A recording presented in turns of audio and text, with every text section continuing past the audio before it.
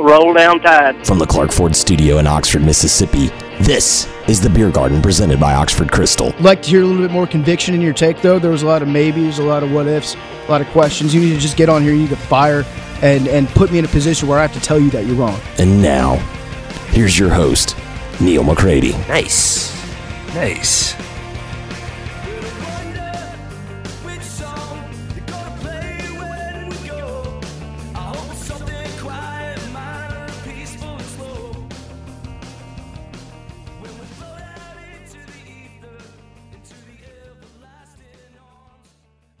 Welcome to another edition of The Beer Garden, presented by Oxford Krystal. I'm your host, Neil McCready. Today on the show, it's an NBA show. It's All-Star Weekend in the NBA. Sekou Smith of NBA TV and the Hangtime Podcast, kind enough to spend the better part of an hour with us talking NBA. We talk about Kobe Bryant's legacy. We talk about some of the races in the league and the future of the bright future, I should say, of the Memphis Grizzlies. Also talk a little college football with him at the beginning. Sekou, really big Michigan fan, big college football fan, gives his thoughts on some of the Ole Miss additions via Michigan on the Lane Kiffin football staff in Oxford. So we'll get to all that in a little bit. First, let me tell you that we're coming to you on behalf of the Oxford Krystal, Highway 6 West in Oxford, right next door to the Oxford Exxon, where right now you can get 10 crystals for $6. You can also get the new Nashville Hot Chick. It's part of the Pick 5 for $5.55 there at Krystal. Of course, they have the Scrambler Breakfast Bowls as well. Great way to start your day. Plenty of ways to enjoy your weekend as you watch some college hoops, as you get ready for the NBA All-Star Game. Whatever it is that you're doing, they can take care of you at the Oxford Krystal. I'm coming to you from the Clark Ford Studios. Clark Ford's in Amory, Mississippi. 662-257-1900 is the number. Call it. Ask for Corey Clark. Tell Corey what Ford product you're looking for. He'll send you a quote within 15 minutes in business hours. Right to the bottom line. No hassle, no haggle. You get your quote, and the rest is up to you. You can shop that quote around, or you can do what I've done, and that's hop into a Clark Ford today. You'll love the product. You'll love the service after the sale. Corey wants to be your truck guy. He wants to be your car guy. He'll prove that to you. 662-257-1900. We're also coming to you on behalf of LB's Meat Market. LB's in Oxford, right across from Kroger, 2008 University Avenue to be specific. Listen, I can't tell you enough about all the great stuff at LB's. Give them a call, 662-259-2999. Tell Greg Jones and the people there at LB's what you want ready. He'll have it packaged up for you if you're in a hurry. What I recommend is that you go in, kind of tell Greg what you're in the mood for, and let him give you some suggestions. He'll give you some cooking techniques. He'll throw in some extras if you tell him you heard about it here on the Beer Garden or on the Oxford Exxon podcast. Phenomenal sausages, great cuts with beef, pork, chicken, pretty much anything you could possibly want. Told you about the picanha, the bone-in ribeye, the tomahawk ribeye. Fantastic. It's unbelievable, really. Really unbelievable stuff. It's Oxford, so lucky to have LB's in it. If you're living here, it needs to be a part of your routine. And if you come through here, you have a condo, you pass through, coming up for a baseball weekend, coming up for a basketball game, whatever the case may be, stop at LB's. They have great plate lunches as well. Needs to be a part of your weekend when you come to Oxford. Again, 662-259-2999. Try some of the sausages. Let Greg take care of you. Tell him you heard about it on the Beer Garden, on the Oxford Exxon podcast, and he'll throw a little something extra into your sack, and you'll be thrilled that you did. So Sekou's going to join us in a moment on the Rafters Music and Food Hotline. This weekend, on Friday, it's Valentine's Day. The baseball season opens in Oxford. Rafters opens for lunch at 11. They'll have specials including frozen strawberry daiquiris garnished with Valentine sprinkles and fresh strawberries, perfect for your sweetheart. Enjoy a famous Rafters Bloody Mary and the best po' boys on the square served on Leidenheimer New Orleans French bread. The party continues on Friday night, featuring dueling DJs. On Saturday, it opens at 11. Ole Miss Louisville baseball at 1:30. Ole Miss basketball at Kentucky at 1. Drink specials include $3 domestics until 8 p.m. And then on Sunday, the brunch begins at 10:45, featuring the homemade biscuits and chicken and waffles, live bluegrass music by Grassfire, and It's Party On with the famous $2 mimosas there at Rafters Music and Food on the Square in Oxford. Now, here is Sekou Smith on the Rafters Music and Food hotline. Sekou, man, it's been a long time. It's great to have you back on the show. Thanks. Yeah, man, no problem. Always good to talk to you. I know you're heading up to Chicago for All-Star Weekend, and we'll get to that in a minute. I know you're also a pretty big college football fan. You like it a lot. I think it's one of your probably one of your guilty pleasures and passions, if I'm correct. Yes. So I'm going to start here. We're taping this on Wednesday afternoon, and the big story today in college football is kind of rocking the sport a little bit. Well, there's two. One's the horrible story out of Ohio State that I don't really feel like getting into right now. And the other one is the one that has ramifications for the sport, and that is former Colorado coach Mel Tucker has left for Michigan State. He took the Michigan State job a few days after he turned Michigan State down, and here he is going to Michigan State, getting paid $5.7 or so million, so a tremendous amount of money, an incredible opportunity that he probably had no choice but really to take. And he's getting beat up. And then on the flip side, kids who signed with him just days ago at the University of Colorado are saying, "Hey, we feel like we were lied to. We want, we're angry." And I get that too. I'm just kind of curious. You've covered a lot of college football before you covered the NBA. You're familiar with stuff like this. What's your just thoughts on what's happening with Mel Tucker and Michigan State? Well, I think first and foremost, people need to recognize who makes the call on something like this. This is not Mel Tucker. This is Mrs. Tucker. No good wife is going to allow her husband to stare a job opportunity that with that kind of generational wealth attached and turn it down. I mean, and put yourself in his shoes. If you're a reasonable American and somebody offers you that kind of money to do your job, you'd be nuts to turn it down. So yeah. I feel for anybody that's put in that predicament because, that is the great contradiction of college sports is that, at least big time, college sports, football, basketball, you're asking kids to commit to a program, to an ideology, to a way of life wholeheartedly. You're asking them and their families to jump in, lock, stock, and barrel, without the clear understanding for a lot of these people, Neil, who have never been a part of the college athletics landscape. They don't understand just how much of a business it is, just how transient it can be. So when it happens in these instances like this with Mel Tucker, it's a shock to the system. So the people of Colorado are freaked out, which is pretty rich when you consider one of the most successful coaches in the history of their program they got from somewhere else. Gary Barnett was building a program at Northwestern, and he goes to Colorado because he was the hot thing going. They needed a coach.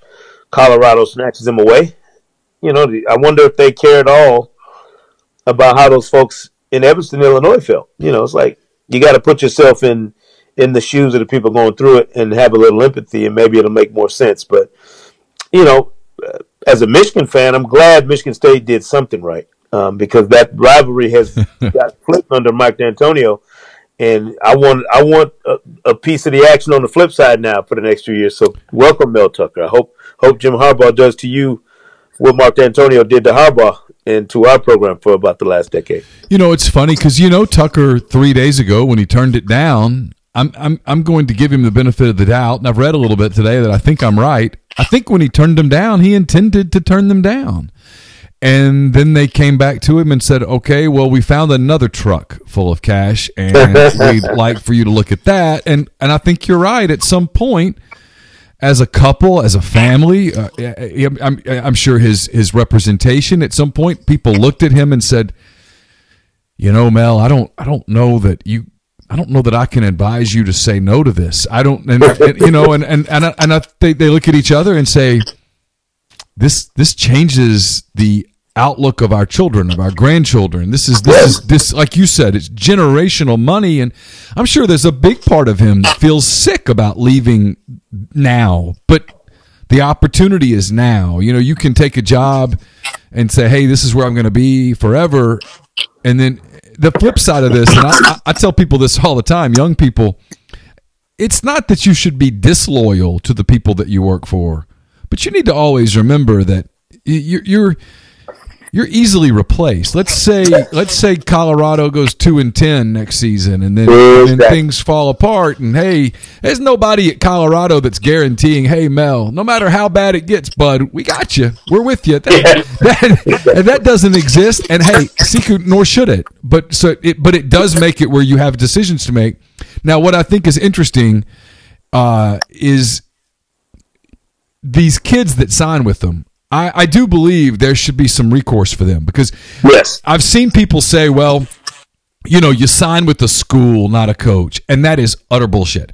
I mean, ideally, yeah, but the truth is, when you're an athlete, you're signing with that coaching staff. That's who sells you on the place. Because let's say you're a kid that visits, I don't know, let's say Michigan, Ohio State, Tennessee, Florida, and I don't know, Utah, okay, just out of the blue.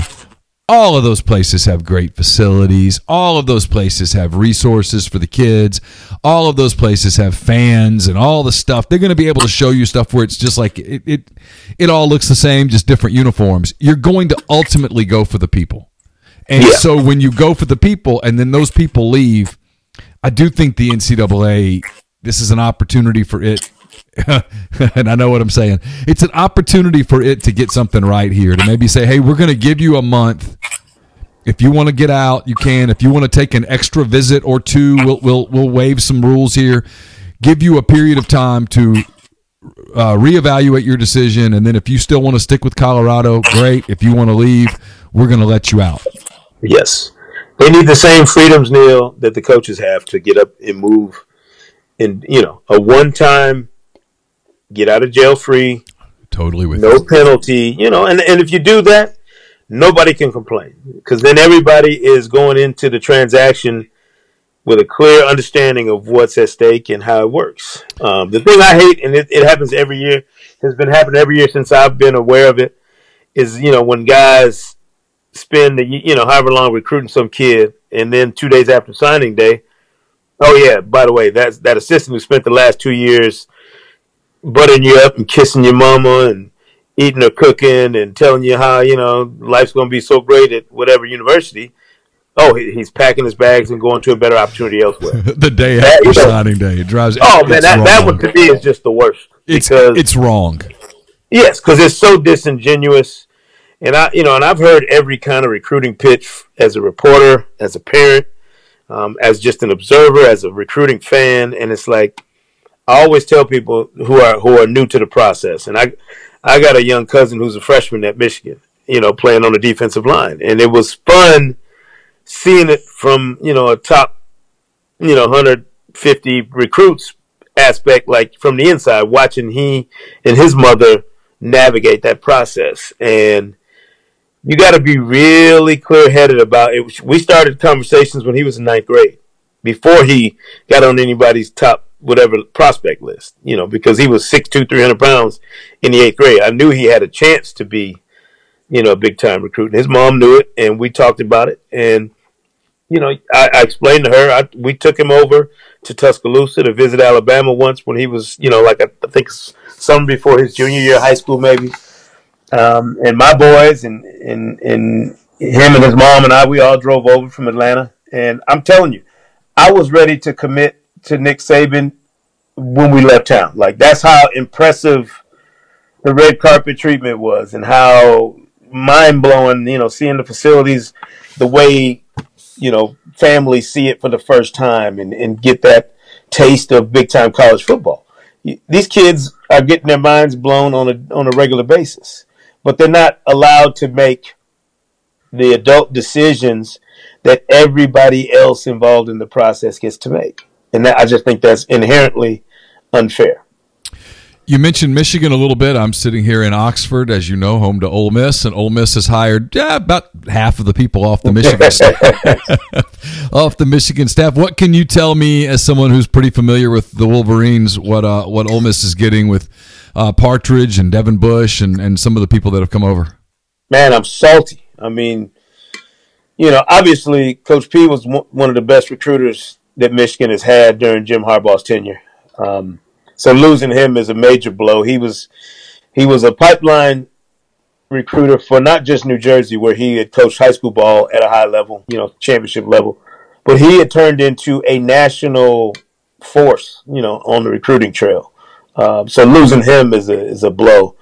Devin Bush Sr., produced one of the best players we've had in the Harbaugh era, and his son, who's with the Steelers now, and behind the scenes, from what I hear from a lot of people, was one of the most important, pieces we had in terms of just, in any program, this as well as I do, any team, any operation, there are people behind the scenes who are kind of, the glue to the operation that really keep things locked down and on an even keel, and just is the perfect kind of fit for that job that requires you to do your work outside of the spotlight. And he was one of those people. I was surprised, honestly, that he wasn't elevated, to a position coaching, opportunity over the past few years. Maybe he didn't want it. I don't know. I don't know what the particulars were, but I was sick to see him leave. I would have really loved to see him stay with the program. But you know what? Again, that is the nature of the business.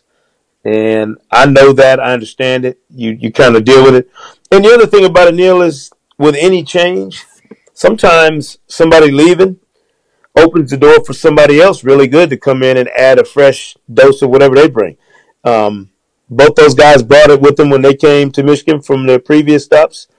And I'm hoping that, of course, that it continues in that vein in Ann Arbor, but also good for Ole Miss. If you're trying to rebuild a program and you're trying to start fresh and come with kind of something new, bring in the right kind of people. Bring in fresh blood, guys who have been a part of building something sustainable, and turn them loose, and I think they'll be fine. I think they're going to be great.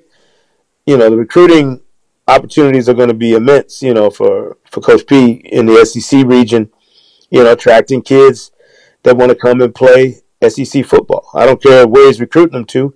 If you know how to sell it, you're going to be able to get kids there. Yeah, talking to people who know him and have been around him, he's a guy that I think has a chance, probably a really good chance, to one day be a Power 5 head coach. And now he's been in the Big Ten, and now he'll be in the SEC. And you're right. I think if he's a big part of turning around Ole Miss and making it a winner for any period of time, that's going to enhance his opportunities kind of around the country.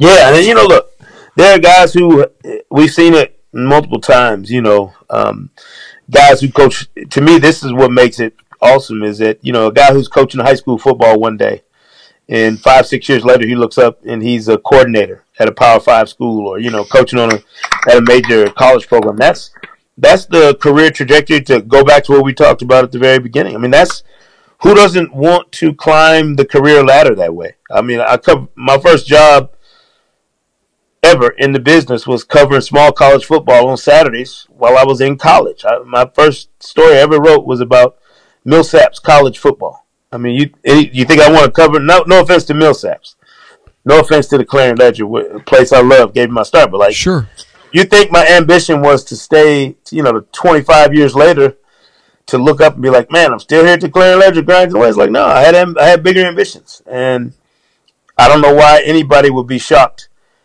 at someone else's career advancement or career ambitions coming to life. That's what you want. Yeah, I mean, kind of going full circle with it. I mean, now Colorado's got an opening, and you know that as we have this conversation, there are coaches all over the country getting their agents to reach out and say, "Hey, find out what's going on." Oh yeah, and that's just how it works. That's life, and you don't know when opportunities are going to come, but you do know that when they come, if it's one you want, sometimes the timing's not perfect, and you just have to jump. You never know. I remember when Nick Saban was coaching Michigan State, and I thought he was whining. He used to always whine about, the Michigan had all the advantages, he didn't. And I thought to myself, what a whiny dude. I was like, I can't stand. He's Michigan State coach, so of course I wasn't going to be fond of him. I was like, this dude makes me sick, blah, blah, blah. Had you told me then, at the end of his career, he'd be talked about as the greatest coach in college football history, I'd have laughed at you. So, I mean, you never know. The journey for each guy is what he makes it. And, good luck to Mel Tucker and anybody that's climbing in their careers, man. That is the American dream. I think everybody should understand that component of it. In any sport or in any endeavor, people are trying to move up to bigger and better things in their lives. And it, unfortunately, somebody tends to get burned along the way. That's just the way it is. We mentioned you're headed to Chicago for the All-Star game. I guess the story there, when you get there, at least the beginning, I'm guessing, and probably throughout the weekend, is still going to be very Kobe Bryant centric. What was your reaction when you heard the news? And what, I know that you've been covering the NBA for a while. I would imagine that you've had more than one or two interactions with Kobe over the years. Yeah, I've had quite a few. He was fantastic to me later in his career after I'd spent a night hanging out with he and Mark Spears, a friend of mine who works for ESPN, The Undefeated, and his security guard. We all hung out one night in Salt Lake City during the playoffs in 2010, I think it was. And, you see a different side of guys. Obviously, since he stopped playing, seeing him as a father and a philanthropist and a businessman and a creator of, all sorts of different content. I mean, you got to listen. We got a chance to watch him go from being a 17-year-old kid, brash, scared, cocky, talented, all that good stuff, to being a 41-year-old father, husband, pillar of his community. I mean, it will be something that hangs over the league, I think, not just the rest of this season, but for, every time we hear mention of Kobe the next few years, it'll sting, and in all time, you still, when you hear his name, when we talk about the end of his life, it's going to be something that's bitter for a lot of people. So yeah, I expect this weekend will be dominated by tributes, thoughts, discussions, reflections, and and everything concerning Kobe. But I think that's what you do when you lose somebody that had his impact on the game and on society at large in an untimely fashion, and especially in the way that it happened with his daughter obviously passing in that helicopter crash, and then the 7 other people. It's just a tragic end to all those lives that is going to be hard for anybody to wrap their head around. My wife and I were driving. We were in past Tuscaloosa, I think, on our way home from Jackson, visiting our kids at college. We had gone over to visit them and to visit the guy who was my mentor, who was sick and has since passed away from cancer. And we had just decided Saturday morning, I said, hey, let's get up and go over and see him, see the kids, spend a good 24 to 36 hours with people we love, because we don't see him every day. We're not with him at all times anymore. So we had already been on a trip that was kind of putting us outside of our regular 9 to 5 space and into a more relaxed family space. And then to get the call, text, and the first one I got was from a friend of mine who's not affiliated with the NBA, but is a big basketball fan. And it was just a text that said, hey, is this real about Kobe? And I was catching a nap. I was in the passenger seat, and my phones go off all the time. So I didn't pay much attention to it. I looked and I kind of put it back down and went to sleep. And I was like, what about Kobe? I don't know what it was. I'm not even sure what I initially thought he was even getting at. So then 10 minutes later, maybe my phones kept going off, and I woke up and I looked. So let me get online and just check social media to see what it was about. I got on Twitter and saw Kobe's name trending. When I saw the first highlight from TMZ, my stomach just hit the floor. I couldn't believe it. I was floored. Like, there's no way on a random Sunday you expect to get that kind of news. And the worst part about it, Neil, was there was so much unconfirmed information being thrown out there in this age of social media, which you know well how that's changed everybody's lives. A good friend of mine, a guy who I used to work with, on a regular basis, Rick Fox, was mentioned as one of the people initially who was on the helicopter. So that's right. You guys did a lot of NBA TV stuff together, didn't you? Yeah, we did a podcast. We went around the country on bus tours together. So yeah. Our other partner, Lang Whitaker, who works for the Memphis Grizzlies, he and I got on the phone, and we were preparing for the worst because we saw Rick's name. So we were reaching out to Rick, trying to find him to make sure this wasn't true. So for about the next 80 miles, I got my wife in the driver's seat, going, I can't believe this. Oh my goodness, and I'm in the passenger seat hustling, trying to, I'm texting everybody I can think of. One of Kobe's, officers in his company, his chief marketing officer is a good friend of mine. I just was in LA, in Orange County, at the facility this past summer during USA Basketball's pre-China tour, and I spent the day at the Mamba Sports facility, seeing it from the inside out, checking it out. Kobe wasn't there that day, but his staff was there, and I got a chance to see kind of their creative space. It was all the experiences you have with somebody come rushing back, when something like that happens. And I hate it obviously for Vanessa Bryant and her 3 other daughters and all the people, family members who lost somebody, but also for the rest of us, because we don't get to see what the second chapter of his life might have been, had he been around to really give us the full breadth of his creativity and his energy, man. It sucks. And because we were starting to get a glimpse of just what a genius he was beyond a great basketball player. And he obviously was one of the best basketball players to ever live. But no question. But you start to, as you get away from that becomes less important, kind of, because it's a complicated thing, really. It's one of the things I wanted to get to you about, because you're around these young guys that are now the current NBA players, and they worshiped this guy. And I don't mean that in a sacrilegious way. I just mean they worshiped him. I mean, he was their Jordan.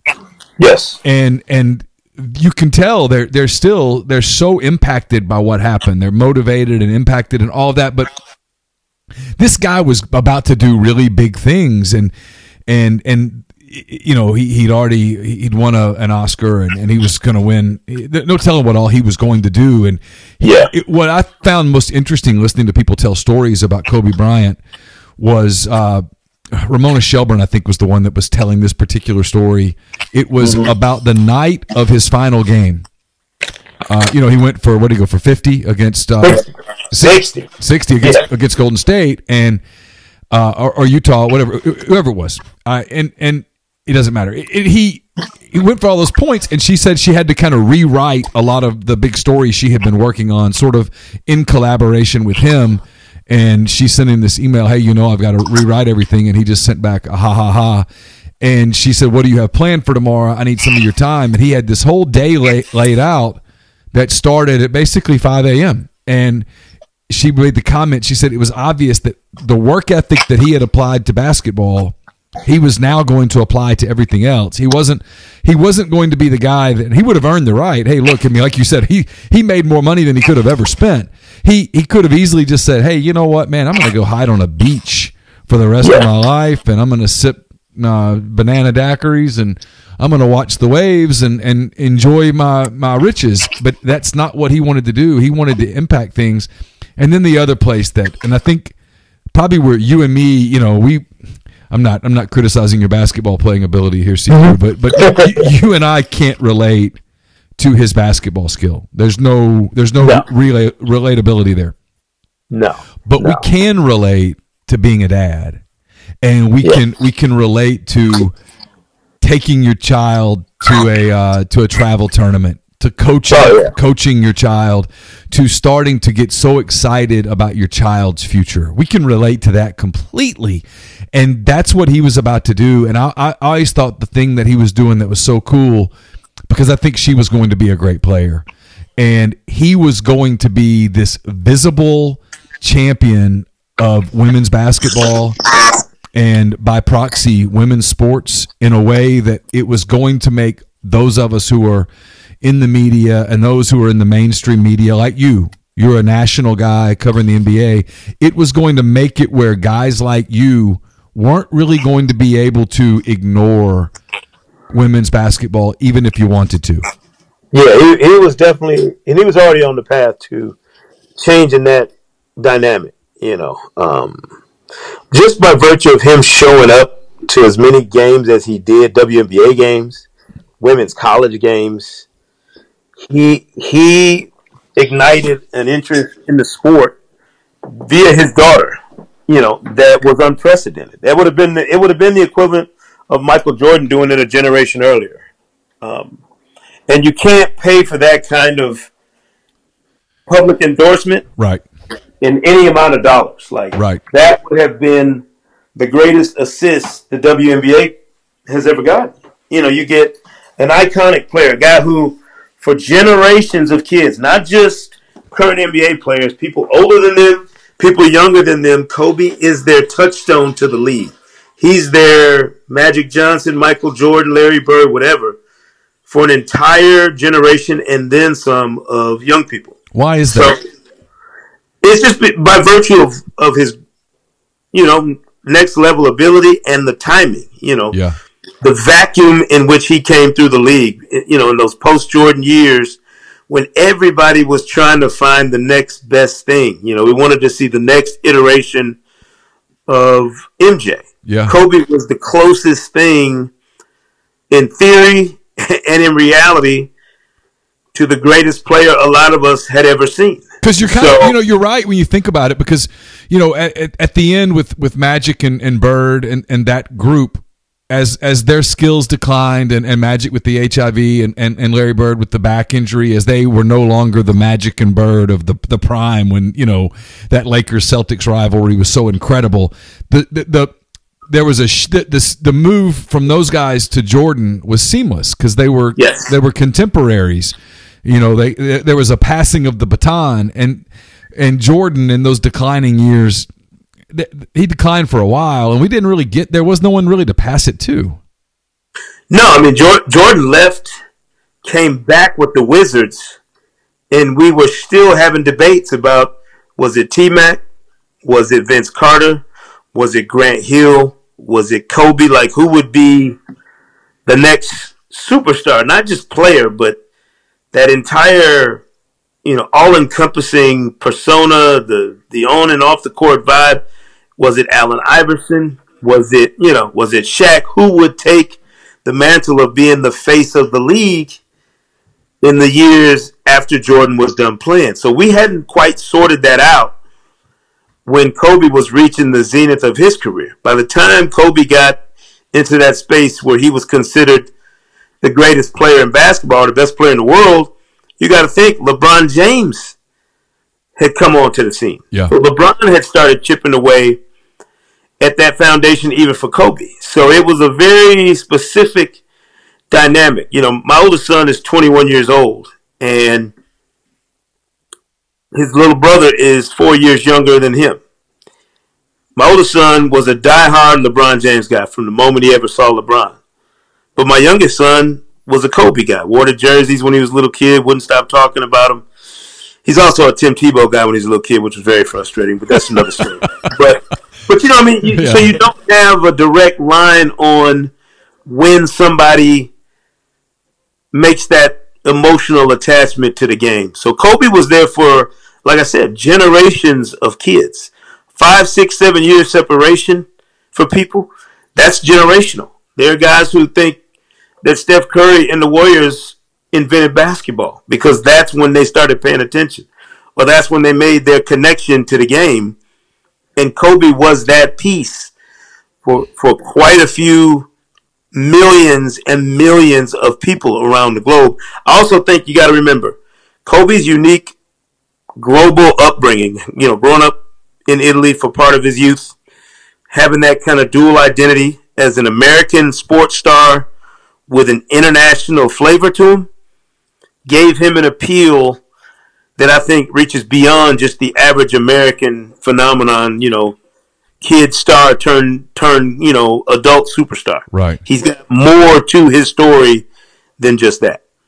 Yeah, it's a good point because he had a following in Europe that most, you know, some NBA players have, but not to the degree that he had, and probably and in China and all over. I'm telling you, he was one of the first guys to go to China and embrace that part of the global reach of the game too. It's pretty remarkable.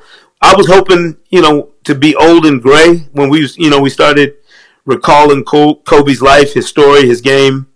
This would be the summer he would go into the Hall of Fame potentially. All those things you think about, you know, retroactively going and examining these things, and we're doing it far sooner than we thought we would.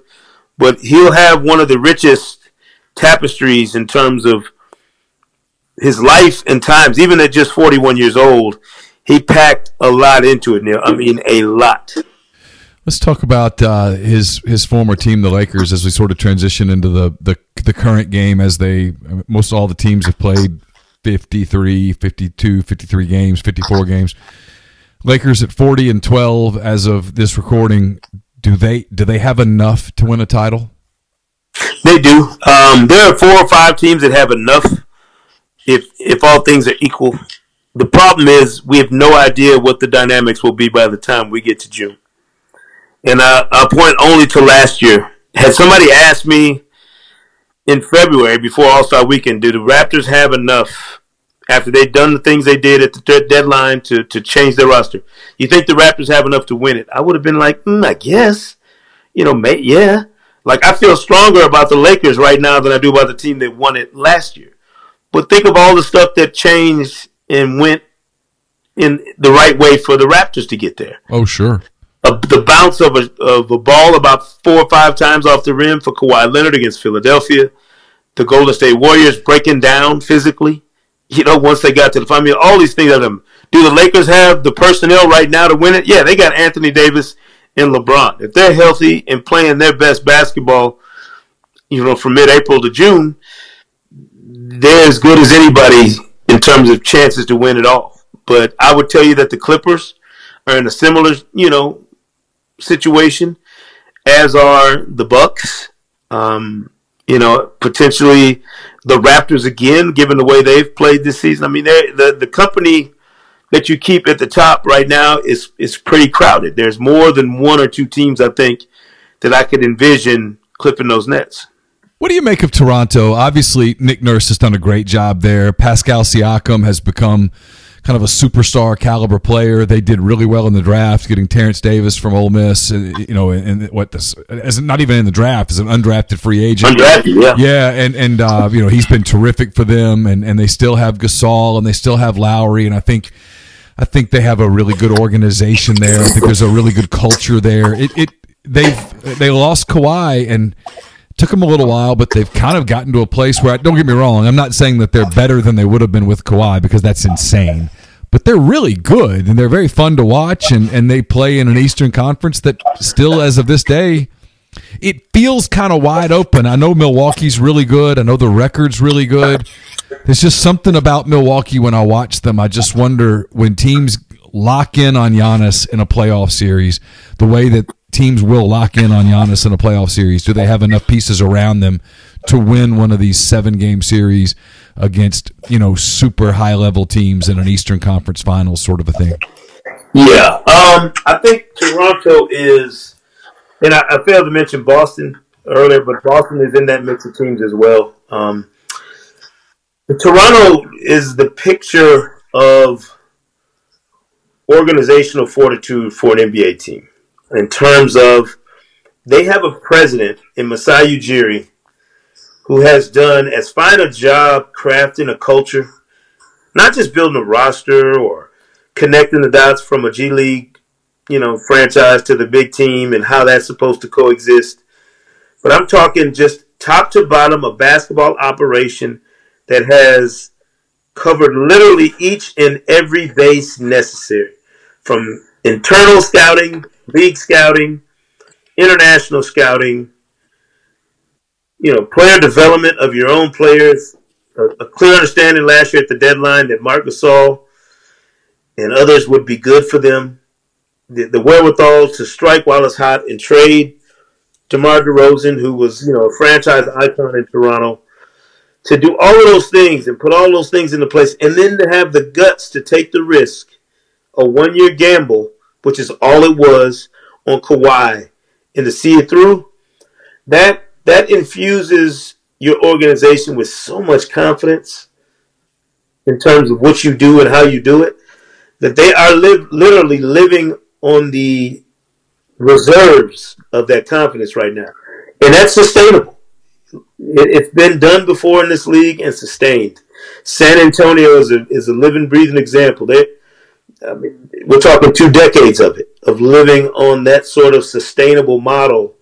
Now, that doesn't mean you're going to have Hall of Fame players all the time. It doesn't mean you're going to win a championship every year or any of that. What it means is you will have a chance to compete to get into that 8-team mix in whatever conference you're in to chase a championship year after year after year. And Toronto has built that sort of infrastructure. They built that sort of diversity in terms of how they do business and who they have on their roster to be in our consciousness as a contender in the East for as long as they'd like to be there.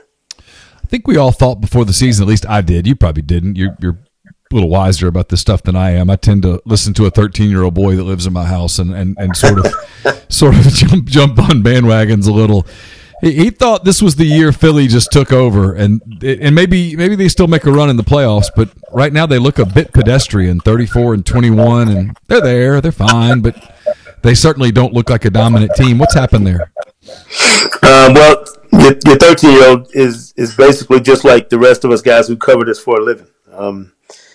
He saw the same crumbs that we all did. You see the talent and burgeoning talent in Joel Embiid and Ben Simmons, and then some of the additions, Al Horford, Josh Richardson they make, Tobias Harris stays. All these things you see and say, all right, this is the team that's next. And if not for a fortuitous bounce of a basketball, they might have been there last year. Who knows? And sometimes the dream that some of these franchises have of contending and the reality are just too far apart for them to connect the dots. Philly is on paper and in theory what you'd want a championship team to be about. Elite talent, quality role players, a coach who's been there long enough to establish some sort of modus operandi for his team to follow, and ownership and management that's willing to push the boundaries to put you in a position to compete. And for whatever reason, people look at it and say, well, why isn't this working? Well, they got the best home record in the league. They've shown themselves in high-level moments against big-time opposition to be every bit as good as we thought they'd be, but they have the fatal flaw of not performing at a consistently elite level in a game that with 82 nights a year we get to examine you, Neil. Yeah. Unlike most other sports, with that many opportunities to take your measure and for you to show up something, less than what we expected as often as they have, it makes us all adjust our vision about who we think the Sixers are. They're still that behemoth that your 13-year-old thought they were going into the season. They're just not that team often enough for us to buy into them winning championships. They'll be one of the interesting teams to watch in the postseason because they're just dangerous. They're dangerous, but they're, like you said, they're 25-2 at home, which tells you just how bad they are on the road. Yes, they're as dangerous as anybody's going to be if Joel Embiid is healthy and Ben Simmons is locked in. But they're also just as likely to get popped in the first round. They're that for the recruitniks out there. They're that boomer bust 5-star. The kid who's got all the talent in the world, but so much baggage along with it that you don't know if he's going to end up being an all-time great or a washout. I'm going to close with Memphis in just a minute because I want to get your thoughts on Ja Morant and those guys. First, let me ask this. If it's not the Lakers and it's not the Clippers in the West, would it be Denver, Utah, Houston? One of those three teams, are they capable of making a deep playoff run? Oh, that's a tough question. I would think on paper it would be Denver. They look like what we'd expect that kind of team to be, but we just don't know. You never know. Houston to me is still a little uneven. Utah is still a little uneven. Denver's depth is so good. I had Denver during the playoffs last year, early on, Denver, Portland. I was out there doing those series, and Denver was so impressive. Just the organic growth that they had undergone. Mike Malone, a guy I've known for years. His dad was an assistant in the league. I've known his dad forever. So I knew they had the right guy coaching them. And they got to the moment and could not tote the load. Like, they got through a Game 7 on their home floor with a chance to get to the Western Conference Finals and fold it up. And it happens to a team that's not yet ready for prime time. I think they are, by virtue of that experience and others. I think, and other factors, I think they're ready to take that step this year. But it's all until we get to the moment. That's the reason why I tell people all the time. My dad and I talk, NBA every day. We talk everything every day. And one of the things I learned as a kid, watching him and his buddies watch sports, was I have understood for a long time, the importance of how different the playoffs or a championship level moment is compared to just a regular season game and what you see throughout the course of a season. Like, there's that heightened level of significance, the fear-inducing moments that arise when you're playing for everything. Yep. It's so real, and I don't know that people understand that. I don't know that. It's the part of the Michael Jordan story that we don't tell. We tell about the 6 titles and his incredible greatness and the way that he transformed the game and all of those things, and those are all real. And we talk about how he left to go play baseball for a while and came back, and the loss of his father, and all of the stuff about Jordan. The part that we gloss over is the Pistons kicked his ass first. All the years where he got his nose busted. It's almost forgotten unless you're from Detroit or a Pistons fan. And it's just that there's so much on the line, when you get to the playoffs. And I don't know that people, even the guys playing, I don't know that they have absorbed just how fleeting those moments are until they get done playing or until they're close to finishing their careers. And then they realize how difficult it is to get there, and then how much more difficult it is to perform at the highest level in those moments. We talked about Kobe. I'll tell you a great Kobe Bryant story. Okay. Game 7, 2010 Finals, Staples Center. My colleague Sean Powell at NBA.com and I are sitting 3 rows up watching the greatest flame out of an all-time great player in a Game 7 that we've ever seen. Kobe is shooting it was 6 of 19, I think, at one point. Oh, I remember this game. 24. And we were sitting there, we were both writing for the next, off the game, and we were talking back and forth all the time about, how do we put this into context that a player of Kobe's ilk could go down on his home floor in a finals where he's playing the arch rival of his franchise, and he's going to do this on his home floor when he's trying to establish his legacy, winning a second straight title without Shaq, and to kind of etch his name in there, right, by Jordan's. And it was like, we spent the entire game almost trying to figure out how do we capture that. And while we're doing that, Metta World Peace and Pau Gasol saved his bacon. And they win the game, and his performance became a footnote in what we ended up writing that night. And it just goes to show you, though, this is not preordained. All of it is to be determined.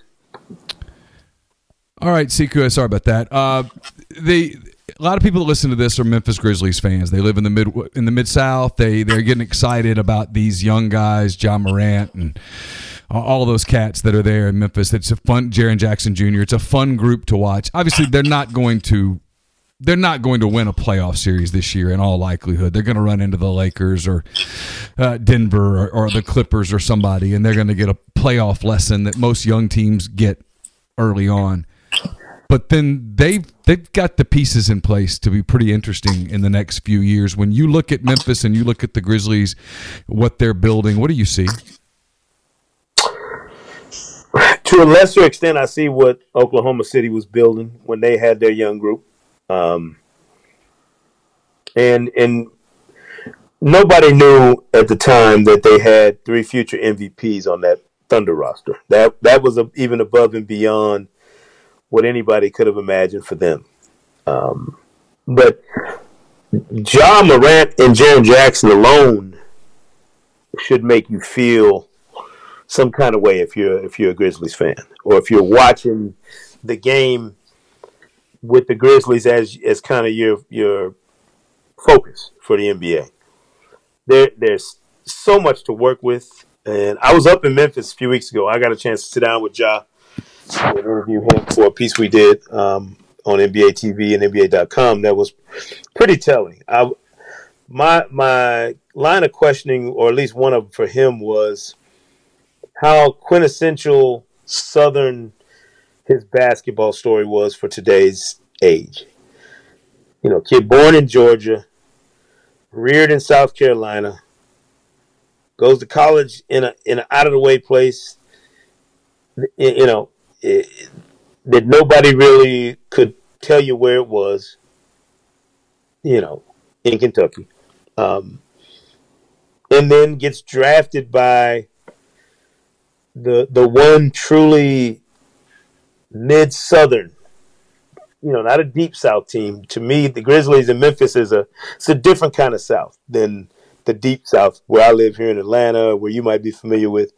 It's only a 3-hour drive from that next line to me, but it's a very distinct cultural difference. And for him and his story to travel that path, to me, is something that the Grizzlies can build on for the entirety of his career. I mean, he will have a very specific story that's kind of true to that franchise if they play it right. And with a next level talent, like with a guy who we've seen enough of him to know already that he's a different level of talent, if they just stay the course, if they don't get panicky and try and, you know, skip steps, and you let he and Jackson and Dylan Brooks or whoever else is going to be a part of that thing, if you let them grow together the same way they let the grit and grind Grizzlies evolve and become what they became, then you got a chance to do it right and do it for years to come in Memphis. The only thing you worry about is not talent. It's not his temperament or the folks around him. All of that is in place with Ja Morant. Every single, I mean, I've studied the kid and I'm like, every box is checked. All he has to do is be in an organization that has the wherewithal, and I think they do, the wherewithal to understand how unique he is for them right now. And if they do that with he and Jaren Jackson and whoever else is going to be a part of their core group, they're going to be fine. My man, thank you so much for the time. It's always great to catch up with you. Be safe getting to Chicago, and I hope you enjoy All-Star Weekend. I will, man. Appreciate you, Neil. Thank you. Bye, Sekou. All right. Thanks to Sekou for his time today on the show. Always fun for me to catch up with him. If you like the NBA, he's one of those guys you should be listening to. Been covering the league for a long time, knows it backwards and forwards, understands the history, understands where the league is going, and he's pretty high on the Grizzlies. So if you're a Grizzlies fan, hope you probably enjoyed the last few minutes of that podcast quite a bit. So enjoy NBA All-Star Weekend. Enjoy Valentine's Day, the start of the college baseball season. Basketball season continuing on. So hope you have a great weekend. We'll be back next week, going to touch on some professional baseball here soon. Get you ready. Pitchers and catchers are reporting, full squads reporting later in the weekend. So it's that kind of fun time of year to get started. We'll talk about some of the races to expect in the National and American leagues, working on a couple of guests in that regard. So until next week, hope you enjoyed this edition of The Beer Garden presented by Oxford Krystal. Take care.